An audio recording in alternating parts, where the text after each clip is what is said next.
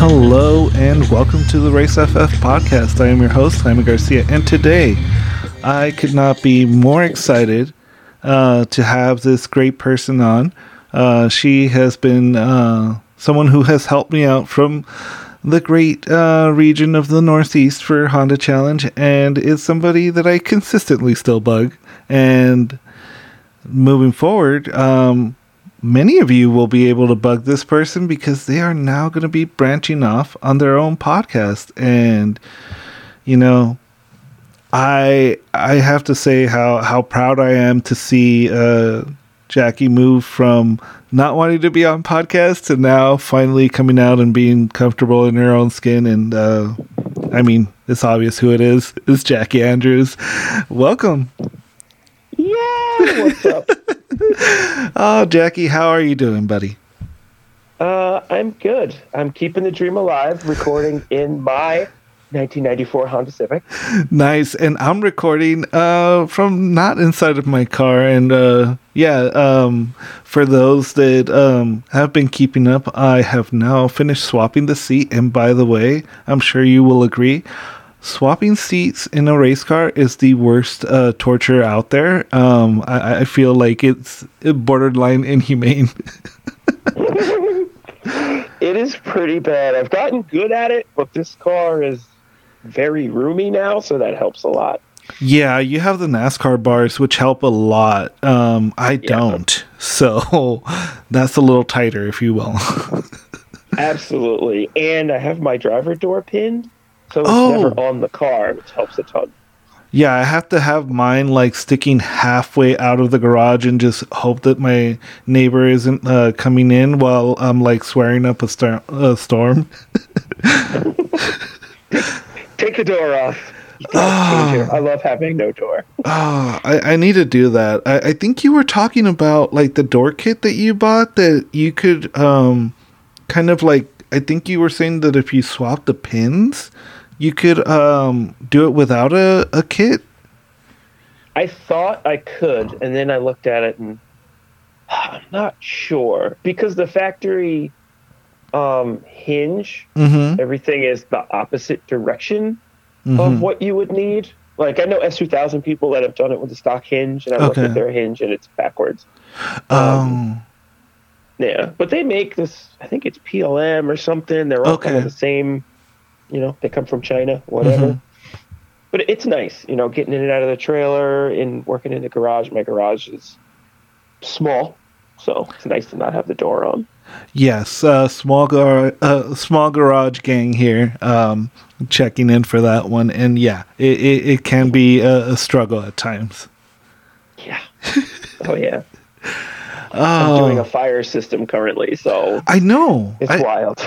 I love the setup there that you put it on the shifter. I feel like that's a really good spot. I don't know if I ever showed you where I have mine mounted, because mine is like right on the dash, right next to what is it? The window, so that one doubles as my outside one because it's easily reachable from the outside. So I killed two birds with one stone. Okay.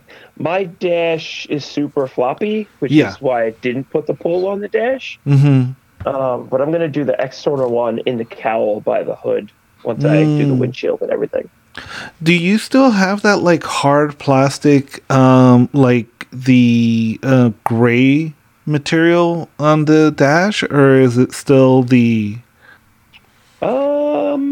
yes, this one is blue. Okay, if you look at it in the sun, but yeah, it's regular, you know, old 90s okay.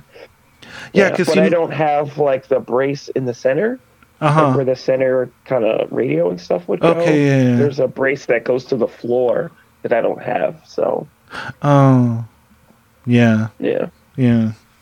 I could have gotten it because I pulled this out of a complete car, but I didn't need it at the time. So yeah. Okay. So obviously you're getting prepped for the season to start for the Northeast. You guys get a little bit of a later start than us because you have real seasons.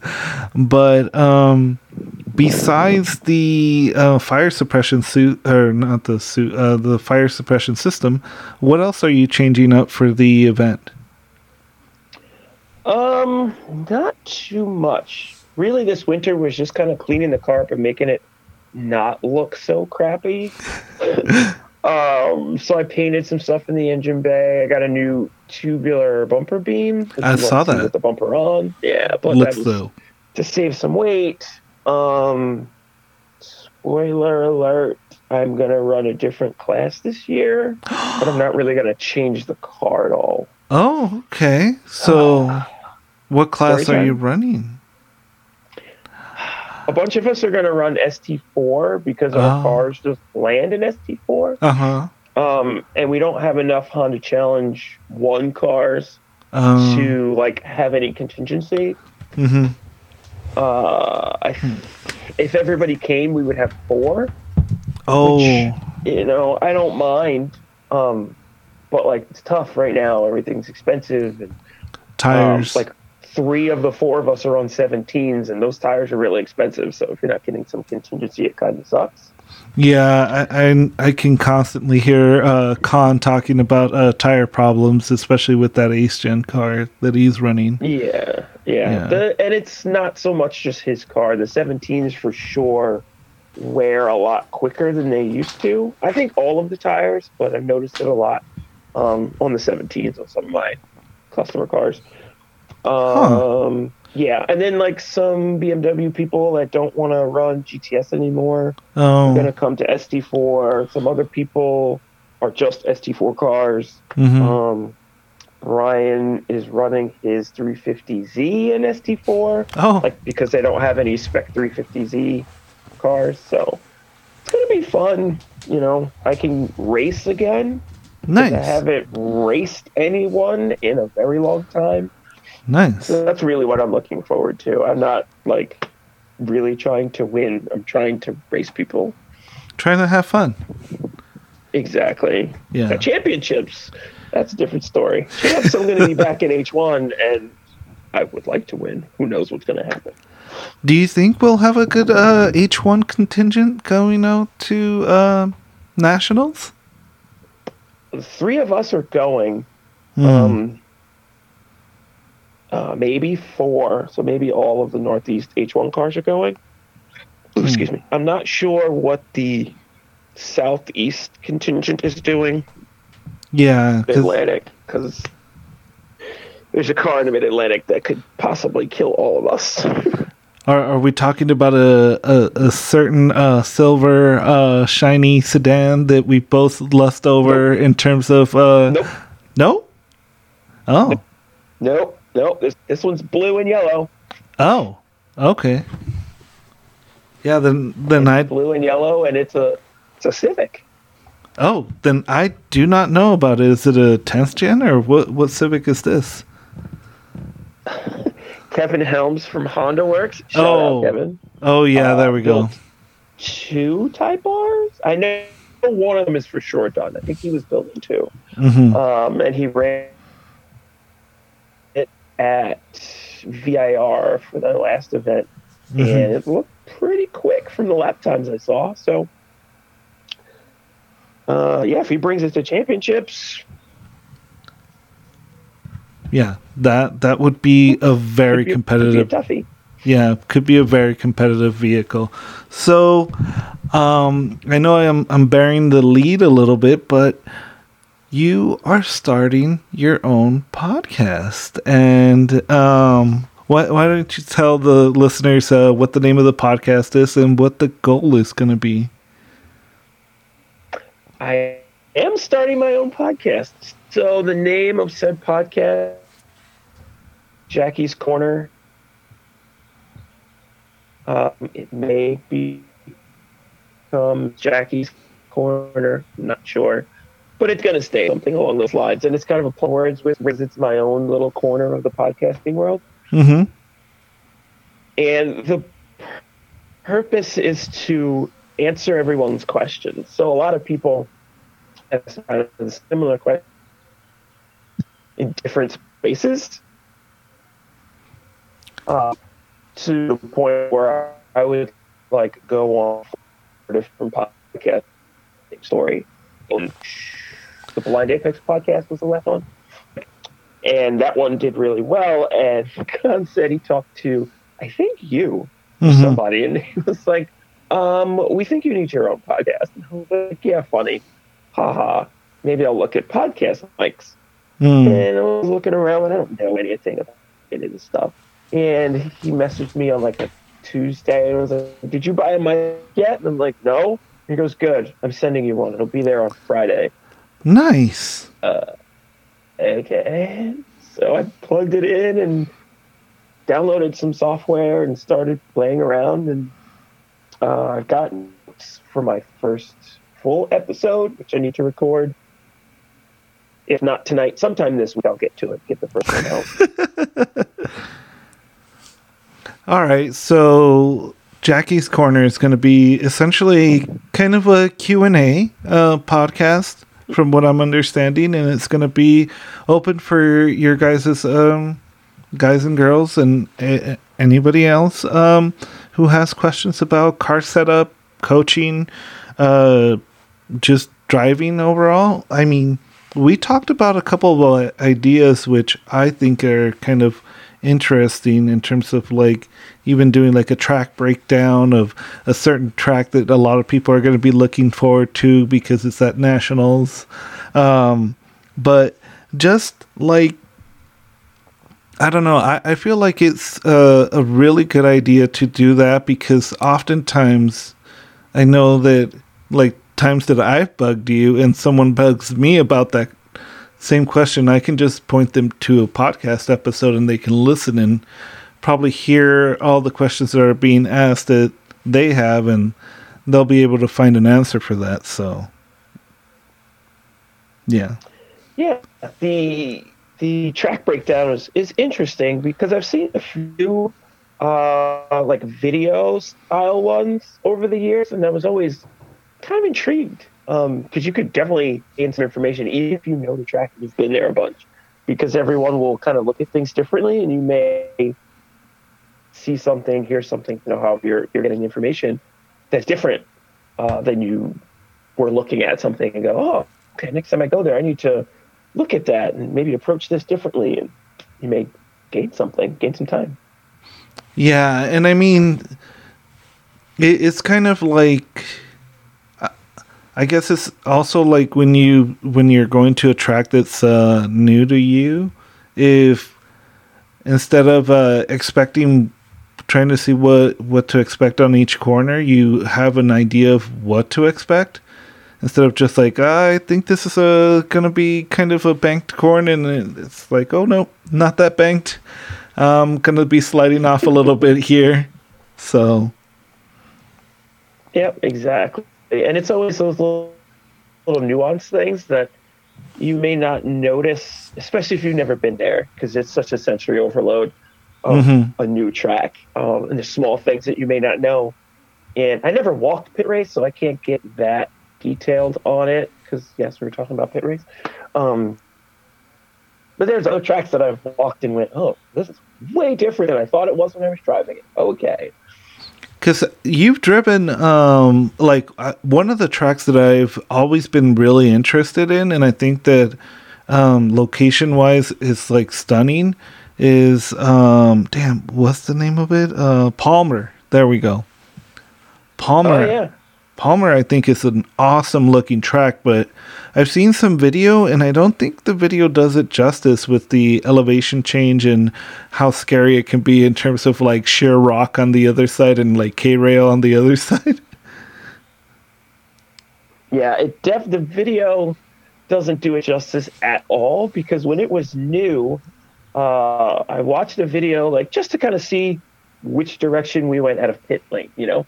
And I was like, okay, it kind of does this and that. And because it was new, it was like physically a new track. When we went the first session, they were like, it's double yellow, take any vehicle you want, like tow vehicles, like just to learn the layout. So we went out and like my pickup, and I was like, wow, this is way different. In like, what car? The video is almost worthless. My pickup truck. Oh, okay. Yeah. I remember like coming around a corner and it pushed a little, and my friend was with me, and he was like, "So that's it?" And I'm like, "Yep, yeah, that's it. We're done." Like, if I'm maxing out the truck, we're done. We need to go in. But you know who goes there a lot that could really give you good information about Palmer? Brandy and Leland. Oh, it's close to them. They go there a lot. Okay. Huh. That might be cool. And if you watch any of their video from there, they've driven it in both directions. I've only driven it counterclockwise. They mostly drive it clockwise, and it's completely different. Yeah, I mean, there are certain tracks where the configuration is kind of fixed, but definitely being able to see, like, Buttonwillow is one that when they change the configuration, it's like it might as well not be the same track, because all your little secrets and hints and stuff like that, it is just like throw it out the door because it's a different track. And there's one part that I know that's really interesting is called A section usually, and most people that attack it going clockwise versus counterclockwise, it's just like an understeer, like perfect understeer corner. It will catch you if you're not expecting it. And yeah, if you can nail it, you will creep up on anything with power or torque really easily on that corner. So yeah, definitely going clockwise and counterclockwise does change things. That's not going to happen for a pit race, right? No, I don't know if they run it in both directions. So I know for championships it's going to be the normal clockwise configuration. Because that is the configuration you have the lap record in. I do. I have to keep reminding people of why it's kind of like why I want you to do a track breakdown. It's like, well, they have the lap record. That's like, I mean, both of us have talked about. And I've said that it's going to fall, like it has to. Yeah. And now that's gotten so like kind of the norm that when people talk about it, they're like, "Oh, Jackie has the record, but that's going to get destroyed at champion." I'm like, wow, okay, that's aggressive. I mean, I expect it to go, be changed because the rules have changed, and obviously, like, if you were to compete with right now, with the B16 setup that you were running previously with the, basically the Type R or GSR setup that seems to be favored by the rules, what have you.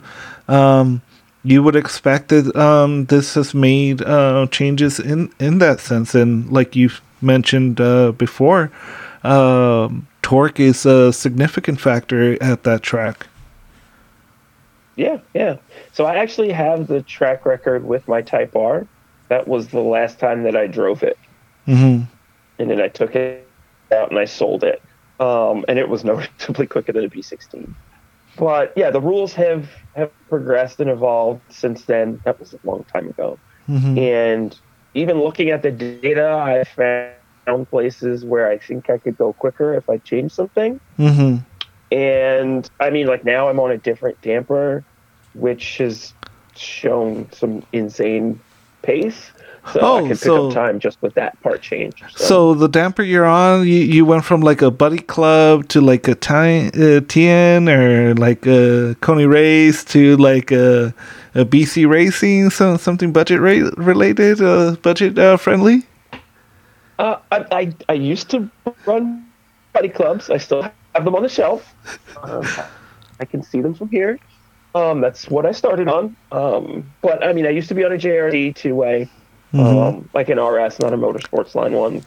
Drove those for a long time, and then I recently sold those at the beginning of last year, and now I'm on a Penske double. Man, it feels like it's going to be the Penske Wars at Nationals. Absolutely. Given the fact that we have Chris Michaels, freaking. Well, you obviously are going to be out at nationals, and Baker's on Penske's. We'll see who else joins this weapons grade race that's going out there with those. But yeah, it's I don't know. I'm always struck. I think it was Adam Jabay from Grid Life that was talking about like his Fortune system, and then he rode on a CRX with MCSs and how much he loved it. And I mean, I have MCSs on my Silver Civic, my Ace Gen, and I loved the way they handled them. Those were still singles, so those aren't even the good ones. So now when you go up into, you know, the baller spec, the Penske's, it's just like, oh, well, you know, that's weapons grade suspension there for sure. Oh yeah. Well, I have the cheapest Penske that you can buy because most cost effective. So I have 7500 DA Penske, which is a non-remote double. Okay. And it's something that me and Angelo from Anzai have been trying to get Penske to make for these cars, for the Golden Era cars, forever, because the price point's pretty good. It's not as expensive as people think it is. Okay, and so really good. Like, so secret time. What's the damage, if you're comfortable saying? I believe they're under 4,000 damper only. I think they were 36. Wow. 3,800. That's right. Now that's damper only. So you need springs, you need top hats that are out. Yeah. But I mean, like, that's not that bad, considering that that's kind of like what you could get. I think it's like 3 something is what I paid for my full set of MCSs, but they're no Penske's. Penske's, damn. If they did that, they would destroy the market. So that's the reason why I'm on these, is to get, so we could get some data on them, because I work like pretty close with Angelo on damper stuff, and we want to get data on them. Like, he called me, he was like, I want you on these before I sell anymore, so we can get some data and see how good they really are. Because everyone that had bought them, put them on, was like, I went faster, I haven't turned any knobs yet, I don't know what's going on. So I got a set, and we threw a couple sets on a couple cars, and everybody was pretty mind blown. Nice. But, you know, I have customers with triples on the cars and 2-way remotes, and they are better for sure. But if you're trying to literally ball on a budget, like, the 7500 DA is really, really good for the price point. That's interesting, because, you know, there is a rule in Honda Challenge for H4, and I know that we're talking about things that don't affect a majority of the Honda Challenge group, that the MSRP for the coilovers have to be under $4,000 in order to be used. And I'm like, wait, if those are the shocks only, if you buy those and you already can swap over like your Koni setup, maybe that's in the rules and you could run Penske's on the H4. And I'm sure anybody else who's in H4 would probably protest that. So, yeah. Why would they protest it? It's well within the rules. Springs are free, top hats are free. That's true. Are they better than Koni's? 1,000,000 times better than Koni's. No, you're breaking my heart.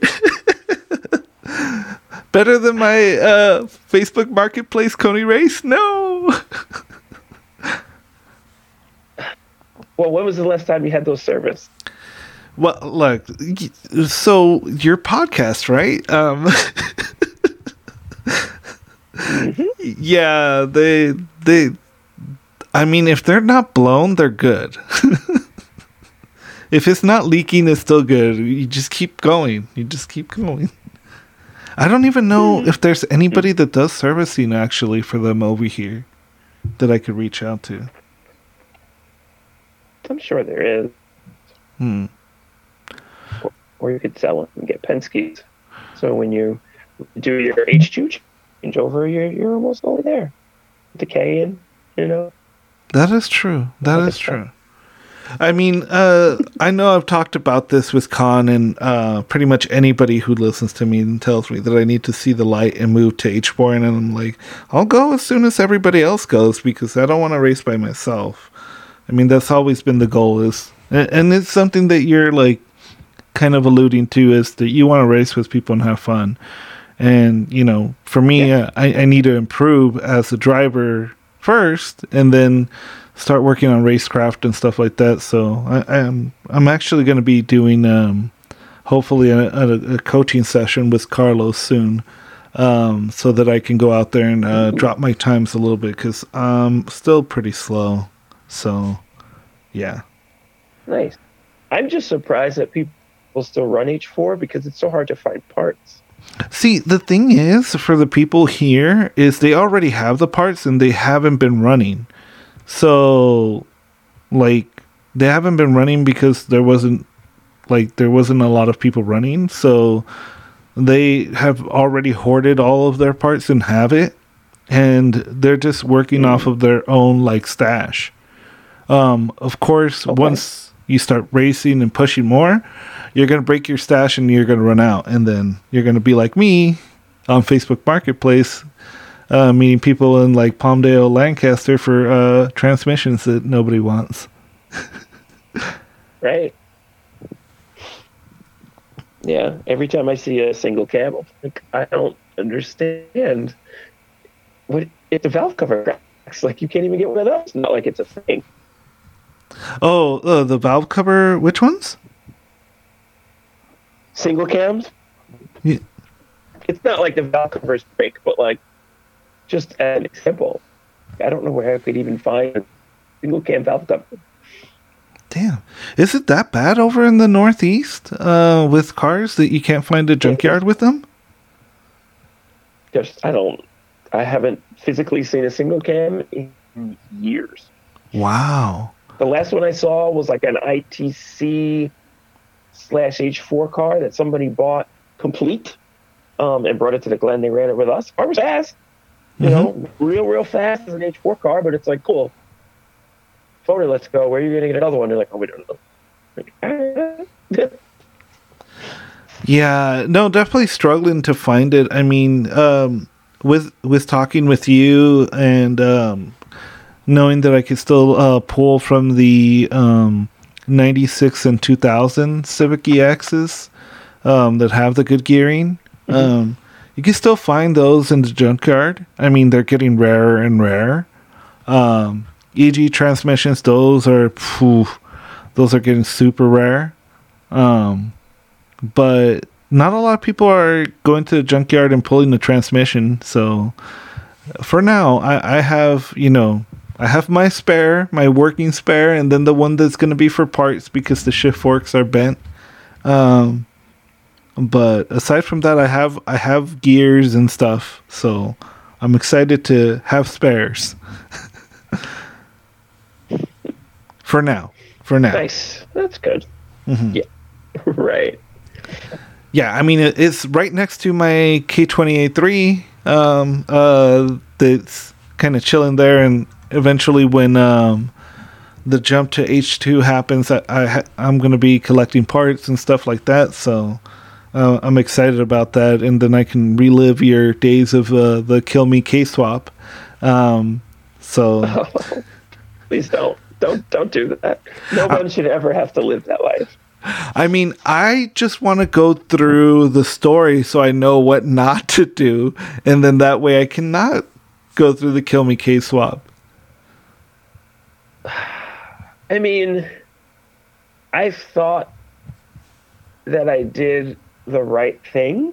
Mm-hmm. But I had one piece of information that I was not aware of, and that was really what confused me, because I bought everything out of a car that for as far as I knew, was running, or like an unfinished case, but from like a person that did them. And my friend bought the car and put all his stuff in it, and I was actually going to buy that car. So either way, I was going to have this nightmare. Mm-hmm. But the ECU was bad. and the vehicle speed sensor wiring was very wrong. And the two of those were what made the car not run for 6 months, or however long it was. So essentially what you're telling me is that make sure I have a good ECU, or at least if I get an ECU, to make sure I take it to someone that can test it. So this is what I tell everyone. You have two options. You can either buy a swapped car that's running and take everything out of it. Mm-hmm. That is no longer cost effective. It used to be. You used to be able to get like a K-swap street car for a decent amount of money. Yeah. And use most of it. I mean, you're going to put a limited slip and da-da-da. But those cars are getting a little pricey these days. But now you can get, because there's so many K-swap options for like BMWs and Yada and this and that, you can get a K-Pro from Honda or whoever you want to get it from, like brand new, and it works. So you don't have to deal with that. And knowing what I know now about the engine wiring, you just buy a stock harness. Buy a stock RSX harness or a Type S harness if you're going to, use a Type S motor. Mm-hmm. And just plug it in. Mine was modified because I thought I needed that, and then I found out that I didn't. But shout out to Darren. He figured it out in 2 days. Damn, Darren. Well, shout out to Darren. And wait, is Darren a Honda Challenge racer? Or? Oh, yeah. He hasn't raced in a little while. He's got an EG that's blue and yellow, kind of spoon color. Oh, okay. Has an H22 that he refuses to take out. It's another car that's on Penske. Damn, these Penske's. But yeah, he reached out and was like, just put it in the trailer and bring it here, and I will fix it. I'm like, okay. I was done at that point. I was like, I'd light it on fire. I don't really care. So I brought it down there, and we towed it with the golf cart into the shop. And then he figured it out. That was like Saturday, and by Sunday morning, he had it running. Yeah. And it was the ECU was the issue, along with the vehicle speed sensor. That's what was killing you. Huh. Well, two separate issues. So it wouldn't start because the ECU was bad and was not triggering the main relay. Mm-hmm. The main relay doesn't trigger, the fuel pump doesn't turn on. Mm-hmm. So we had like bypass that just to get it to work, and we're like, okay, cool. Which I kind of figured out. I thought it was a ground issue, but then I couldn't get it to work and kind of gave up. I thought it was in the harness, not in the ECU, actually. The vehicle speed sensor thing, I would have never figured out. He figured it out. We got weird voltage from some places and started unplugging things. And I don't remember what was happening at the time, but the vehicle speed sensor was plugged in. And he was like on the passenger side, like checking something in the fuse box, and the vehicle speed sensor exploded. What? Half. How does that explode? Up half where the plug is landed in the front of the car, and the rest of it was still in the transmission. I swear to God. And because we had like a test light in it checking for voltage, and I'm like, did the test light explode? It's like, no, test light can't explode. And it was at that point that we went to bed. We're like, we're done. We're going home. We'll finish this tomorrow. And I remember like looking it up, and okay, there's two different vehicle speed sensor types. Oh, and that's right. Short story is one has 5 volts the signal on this particular wire, and one is 12 volts. And mine is the 12 volt style that was wired incorrectly. It was 5 volts. It's been so long I don't remember. But it was wired in a way that it looked like they were trying to use the other vehicle speed sensor. But even if that was the case, it was still wired wrong. Mm-hmm. Very strange. So we just cut out everything that was not factory and put it back together and plugged in and started it up and drove it to trailer. Oh boy, that sounds like a nightmare. Wow. Yeah, there's like that weekend was insane. I'll tell you some other specifics offline that the world doesn't need to know about. You're going to be like, oh my goodness. Okay. Or you could save that for your podcast. Yeah, this is stuff the world doesn't actually need to know. Oh, okay. So in terms of like what you're going to be doing in your podcast, what are the type of questions you do want to get? What are like the type of ideas that you want to like help people with? Anything racing related, I really don't care what it is. Mm-hmm. I've gotten a lot of people asking for a suspension 101 how-to kind of situation. I would love one. Right. So I'm trying to figure out how to do that in a way that's easily consumable. It's not too much information. Mm-hmm. And then there's been some other kind of spin-offs to that, right? Where people are asking, okay, out of all the Golden Era cars, which one's the best? Or of course, EGs. What are the differences? Yeah, EGs are the best. It depends on what you're doing. It's really the question. Because there's some things that EGs aren't good at. But yeah, I haven't played, like someone asked about radius rod cars. I hate radius rod cars. They're just old. I had horrible experiences with them. I had good and bad.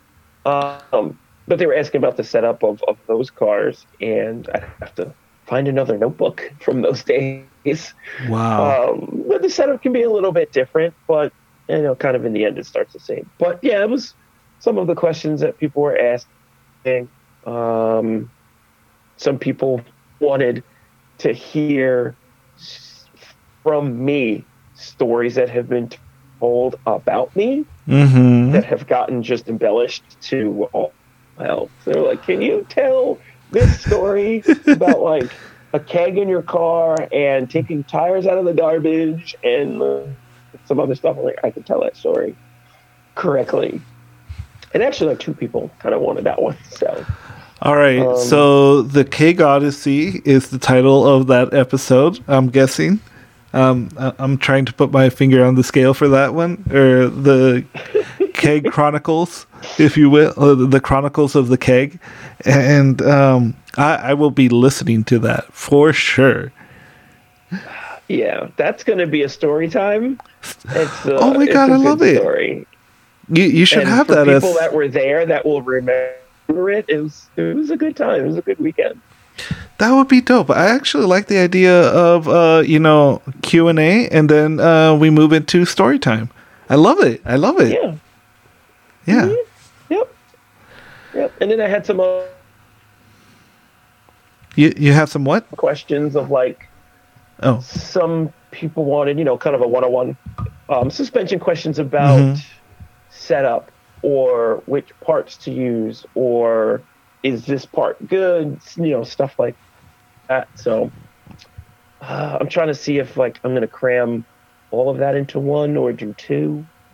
I was writing some notes last night. We'll figure it out. I would very much appreciate like doing something related to like, people who have a budget setup like the IE Coney Yellows setup, and like what to do if your car's like understeering, if it's oversteering, where it's doing that, and how you could adjust the knobs for that. That would be very helpful, because I think like, yes, there's a lot of people with the Penske's and double adjustable, triple adjustable remote and whatnot, but for us living in the plebes out there, some Coney adjustment right there, or even single adjustment people, they might appreciate it. Hey, I mean, without diving into an entire podcast episode, there's nothing wrong with any of that stuff. I did a lot of work with a car on singles for a long time. And the only reason we changed from a single to a triple is because we ran out of adjustability. And the person that was servicing that damper, they're like, we can get it where you want it, but you've revalved this damper a million times. Like, it's time to move to something better. But you can go a long way on whatever fits your budget. If you can't afford a Penske, don't put it on a credit card. What you can afford, and maximize.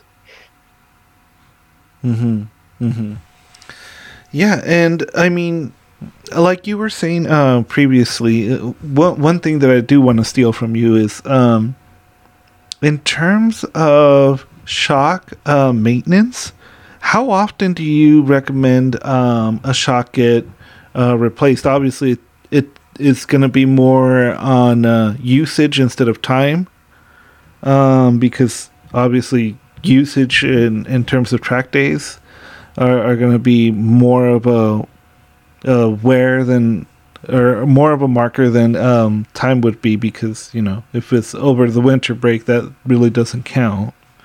But yeah, sure. You generally want to service your dampers once a season. I'm terrible at this, and Angela will tell you. Jackie's really bad at sending me back her stuff. Unless we're broken, I'm like, Angela, can you fix this and get it to me yesterday?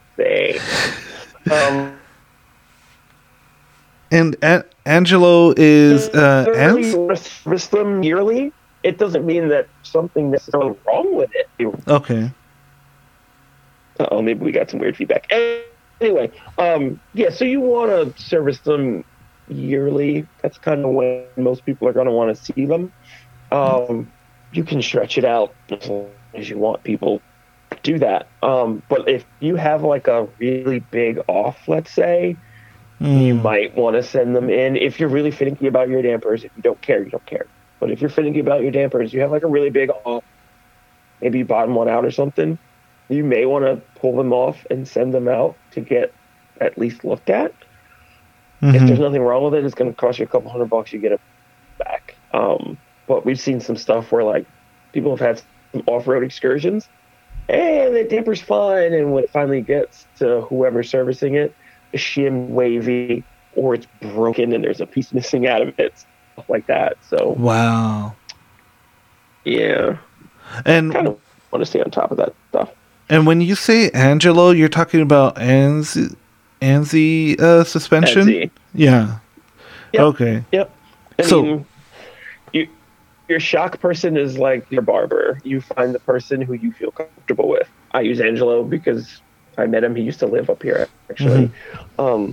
And, that's who I'm comfortable with. But everybody finds their person and they use, this MCS person or another shock builder that does their own kind of thing. So. Mm-hmm. And does Angelo do conies? Yeah. Ah. Yeah. As long as we get parts for it. Interesting. Yeah, like some of the stuff like Coney doesn't make parts for, or it's hard to get parts for. So, for anybody that's trying to get anything done, I would call, if you have someone in mind, give them a call just to see what the turnaround time is, because this time of year is really bad because everybody's trying to get ready for the season. Mm-hmm, mm-hmm. But yeah, if you've got like a Coney or something weird or something old, whoever you want to service it, call them and see, if they have the parts to service it. Yeah. Huh. Yeah. Because, I mean, like, I know that if you maximize the potential of whatever you have, even if it's a Coney like me, if you can extrapolate all the performance out of it, it's still going to be better than, something that may be a little bit more expensive, but you're not doing the servicing and you're not doing like the maintenance for. It's definitely a point where you can definitely increase your, I guess, output of that product. Absolutely. Also, if you have, a 2-way, a 3-way, a 4-way, a 5-way, and you don't know how to use it, you might get lucky and leave all the knobs in one spot where it's okay, but you just wasted a bunch of money, or you make it work. So, yes, a triple is available, and it doesn't mean that you need it. If you don't know how a triple functions, don't bother, unless you want to learn it. Okay. Yeah, because, I mean, you can't just set it all to medium and then be like, yeah, that should be fine. I mean, you can. I mean, you could get like an 8300 or 8500 Penske triple and literally put everything in the middle and go out, and you're like, that's great. Because the damper's good, but are you getting all of it? Did you waste a whole bunch of money if you're not getting all of it? Yes. So, yeah. And that's kind of what I found with a bunch of people that I've worked with on dampers is, they're having an issue with the car or whatever the case. We're doing coaching. Oh, I only have this damper. I don't care. Like, let's go maximize what you have and see what we can do. So, and on a couple of occasions, we've just run out of damper. Huh. So, since you've played around with a lot of dampers out there, obviously, I had on, what was it, Redshift, who's now standard suspension, and he told me his experience with dyno testing a bunch of dampers, and I know that you've played around with dampers in the past. Has there been one that you've seen that has been surprising for the price point? Obviously, excluding Redshift, because we already know he does good work. So, yeah, the Fields surprised me a lot. Like better than a Koni? Oh yeah, by a lot. What? Oh, hot takes. So there's a point there where they start to get really high end and they use a Penske canister and it's like cool, but it's still not a Penske. But their service is really, really good. I think Ryan Odie does the service over there and kind of sets things up for people. And like the service is good. Their turnaround time was good. The dyno on the, like how the damper was functioning, the dyno chart was really surprising.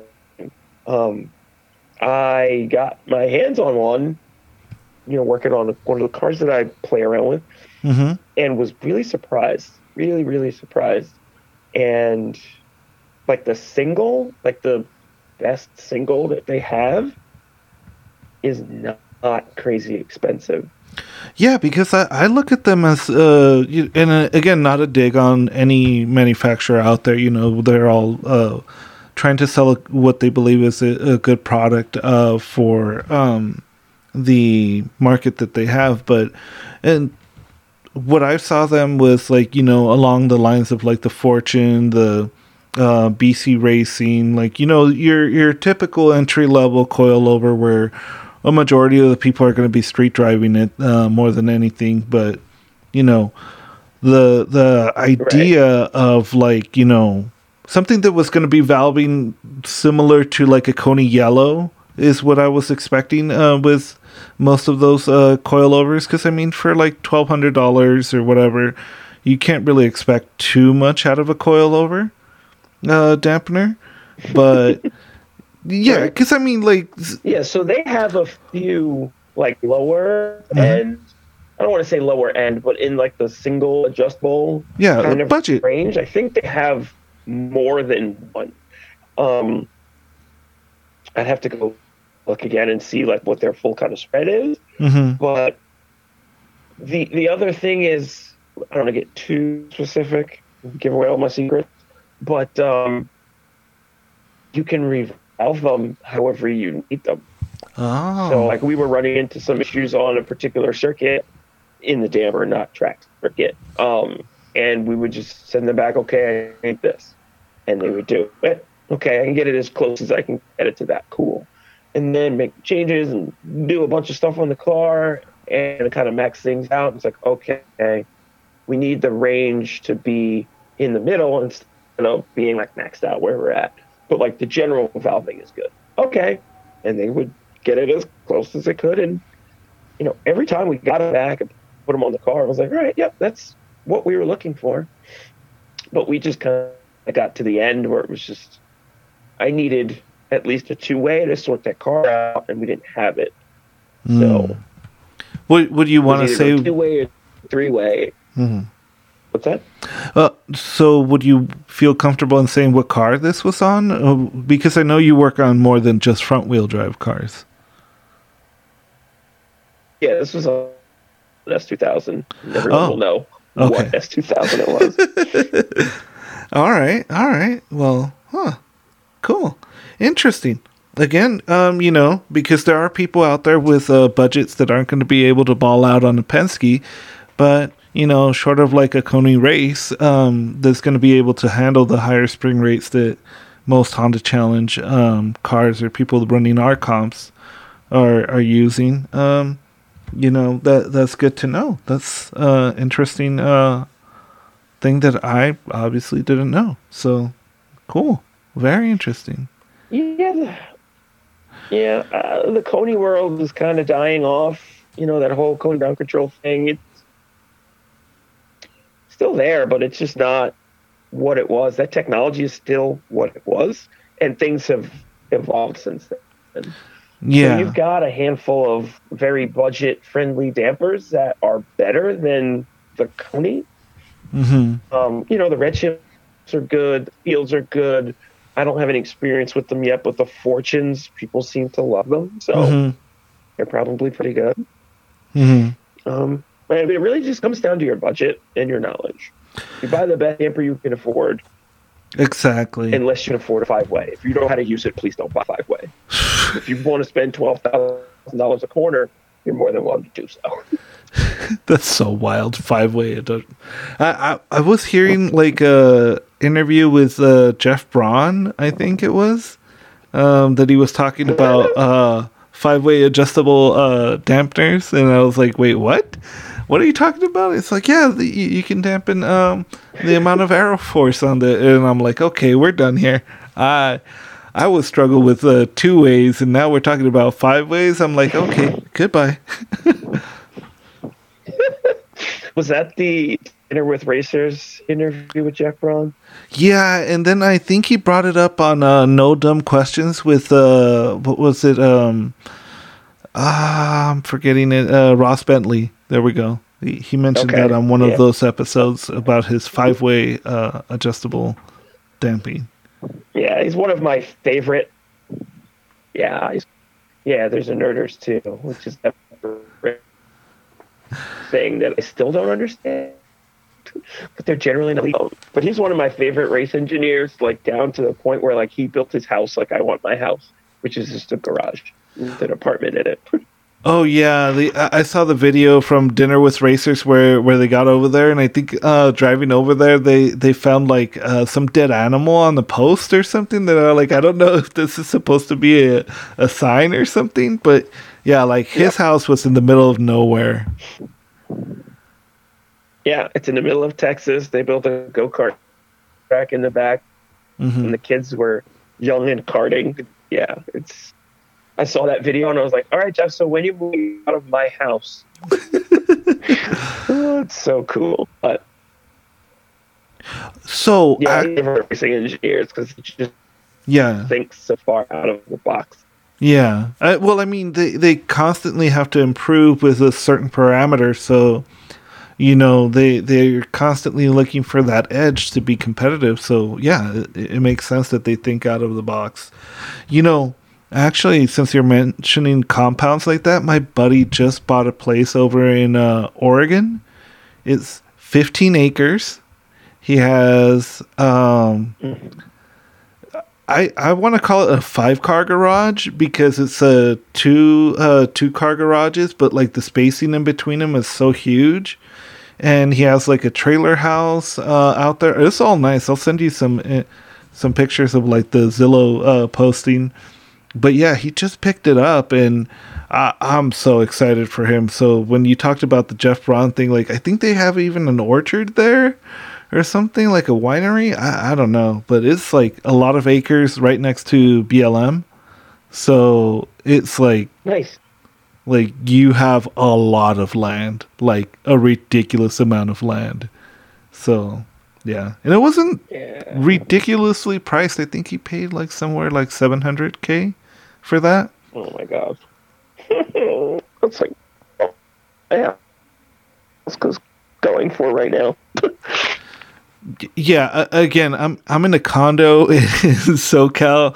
The price, like some of the ones that we've been seeing sell are selling for like $430, and I'm just like, why? What is going on here? You guys are out of your freaking minds. Like this should not be more than like a $200K house, and why are you doing this? Like, I wish I could get this at $200K, but it's ridiculous. But Oh yeah. We are where we are as we talk about $4,000 current market we live in. Yeah. Yeah. Well, yeah. Well, Jackie, honestly, anybody who really feels like they heard a topic being brought up that feels like, damn, I wish I could have asked a little bit more about that, or I wish they went more into details, you have Jackie's Corner coming up. And if you have any questions, I'm sure you can go ahead and DM her to her Lowbuck Motorsports on Instagram. Yeah, that's the easiest way for now. I'm going to probably start an email specifically for it if it seems to catch on. But for now, LO_BUK_motorsports on Instagram. Shoot me a message there. Yeah, and of course, you're just barely starting, so please be patient. And then I'm looking forward to seeing, the story time about the keg, and then seeing like a interesting structure that you're going to have. Q&A, story time, and then track breakdowns. I love it. I'm excited for it too. I never thought that I would do this, but here we are. Yeah, and I'm sure that I don't speak for just myself, but I am so happy to see, the evolution of who you are as a person, and I am so excited that, you are now at a point where you want to and feel comfortable enough to express yourself in this new format. And looks like I got another podcast I'm going to be listening to. Oh, somebody cutting onions in here? Oh, nah. I always remember that, like, I forgot who it was that told me, but those that treat you well, treat them better. And that's definitely somebody that definitely, like, rings to me what people like you and, others who have helped me out when, like, my car was handling, like, dog shit and I was doing 360s on my first race, to now where it's like, it's not. I have a transmission with a 4.9 and a proper diff in it, and it's came together because of help of people who just, I don't know if they pitied me enough or really saw something in me to be worth helping. And you're one of those people who have helped me out in terms of figuring out settings wise. I know I've sent you pictures of even my, like, lower control arm angles, and you're like, that's a little too low. But, I appreciate all the help that I get from everybody. So, yeah. Oh, I think I'm growing into my, I don't have any kids, but auntie grandma phase now, where I just want to help all of my children. So, like, let's have story time so they can all learn. Awesome. And I know you have said it before, and even in your podcast intro, which I've listened to a couple times already, that you don't know everything, but I feel like you do know enough that you can help people through their own questions and their own thought processes that they're struggling with. So I'm excited for that. And I will be sending questions. Yeah. Definitely. And the other part of that, just to be quick, is, question that I don't know the answer to, I get to learn something also, because I'll research it, to try to learn about it. So it's a win-win for everybody. Yeah, I mean, if you don't know the answer to the question, I'm sure you have the tools in front of you that you could probably figure it out. But yeah, dude, like, this is so exciting, and I'm so happy for you. And again, you're one of the first guests that I got on here, and this really helped me out. So I'm going to promote your podcast as much as I can, and promote you as an individual, because you're definitely somebody who I'm really looking forward to meeting in person at Nationals. So yeah. Thank you. All right. I think with that, we have a podcast, and, be on the lookout for Jackie's Corner for when she drops her first episode. I know I will be. And if you have any questions, make sure to reach out to her on her Instagram page. And with that, I think we're good. Jackie, thank you for coming on. Thank you for taking the time. And I'll be subscribed and ready to listen to all of the stories and the story times about the kegs. You're welcome. Thanks for having me again. And like, comment, subscribe. I think you're used to saying that now. Awesome. And with that, I'll see you guys next month. Thank you.